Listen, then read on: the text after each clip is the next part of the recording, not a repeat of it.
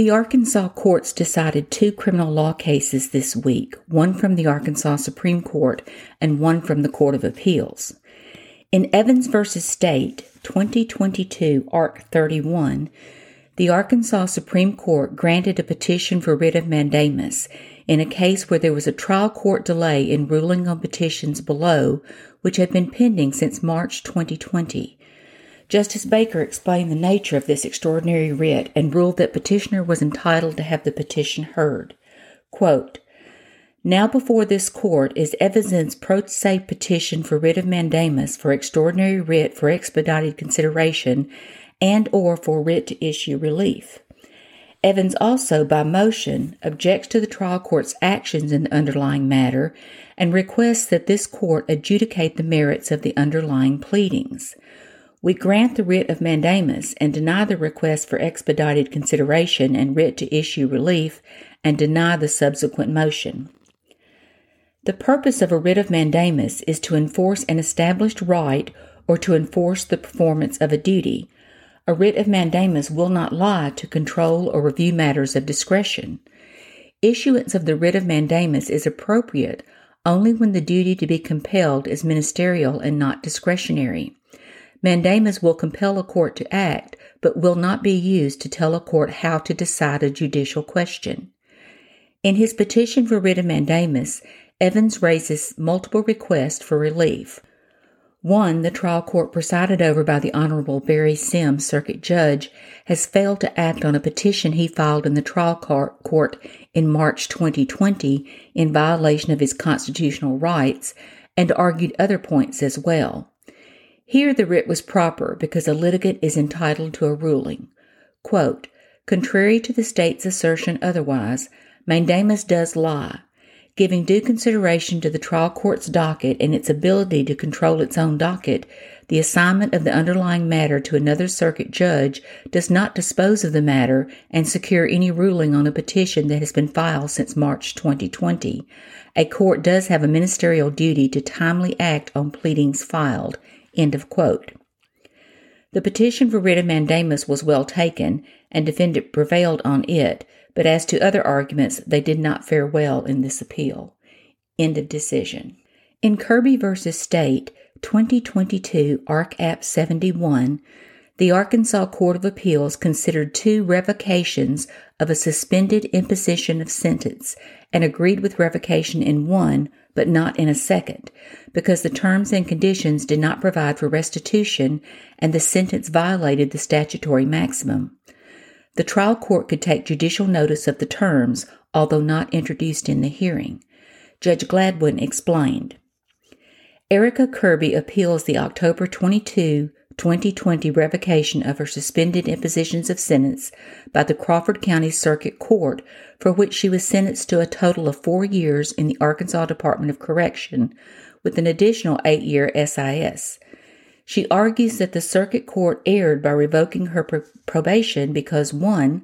The state failed to introduce any evidence of the terms of Kirby's SIS at the revocation hearing, and 2. There was insufficient evidence to revoke Kirby's SIS in either of her underlying criminal cases, number 17 CR 14392 or 17 CR 18549, because payment of restitution was not a term of either SIS. We affirm in part as modified and reverse and dismiss in part. End of quote. The Court of Appeals noted that while the terms and conditions of the SIS were not introduced into evidence, the trial court could take judicial notice of them. Quote, "A court may take judicial notice of its own record in the same case file, specifically pleadings upon which it has passed judgment and of those judgments in the particular case then under consideration. The Circuit Court announced at the outset of the revocation hearing that it was proceeding on the petition to revoke in case numbers 17 CR 14392 and 17 CR 18549. Each of these case files contained a document titled Plea Agreement Conditions for Suspended Sentence, as well as the relevant sentencing order. These respective documents contained in each file outline the applicable sentence as well as the terms and conditions for the SIS in that particular case, and each has been signed and acknowledged by Kirby. The record before us reflects that the terms and conditions of Kirby's SIS, including restitution, were discussed by the parties before the circuit court, and the circuit court specifically addressed the concept of judicial notice, stating, "I do believe that I can take judicial notice of my own record of prior hearings and documents that were before the court." Accordingly, we hold that the terms and conditions of Kirby's SIS were properly before the circuit court. The only evidence presented by the state at the revocation hearing was evidence of non-payment of restitution by Kirby. Although never specifically articulated by the state, it appears that the state's position was that non-payment of restitution was a violation of the terms of Kirby's SIS. The circuit court apparently took that position as well, although it never specified in its ruling what term of Kirby's SIS had been violated. End of quote. In the first case, the appellate court reasoned restitution was contained in the terms and conditions, so the court correctly ruled revocation was proper because defendant did not pay the same. There was a problem, however, in that the trial court imposed too long of a sentence, so the appellate court ordered this correction. Quote, "There is an illegal sentence issue that must be corrected as part of our affirming this revocation. Kirby's SIS was revoked on a Class C felony and 3 Class D felonies.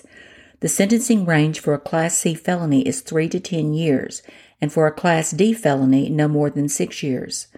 Kirby's sentence indicates 4 years in the ADC and 8 years SIS for a total of 12 years.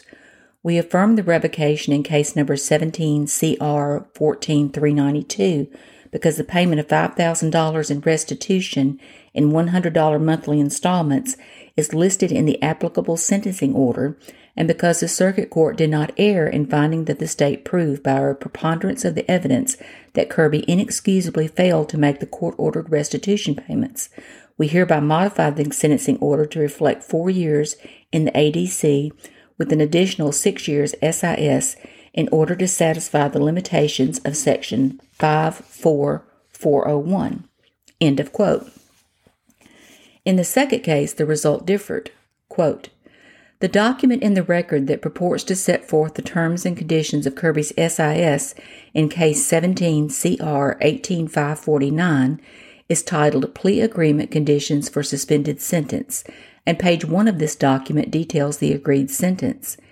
In what purports to be the financial section of the document, where any amounts of fines, court cost, or restitution would be set forth, no payments are ordered as a part of the sentence.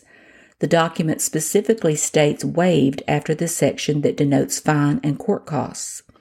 The document then goes on to provide information about making payments, but clearly indicates that the information is applicable only if payments were ordered.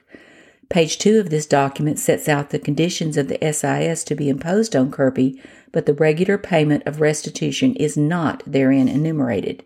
End of quote. Here, the state agreed that the revocation in number 17 CR 18549 should be reversed. The Court of Appeals did as well. Quote, "The conditions of SIS signed by Kirby in case number 17 CR 18549 do not provide for restitution to be paid. In keeping with the lack of ordered restitution in the case, the payment ledger sheet introduced as State's Exhibit 1 reflects only that she owes restitution in case number 17 CR 14392. Because restitution never was ordered in case number 17 CR 18549, the revocation in that case is reversed and dismissed." End of quote. End of decision.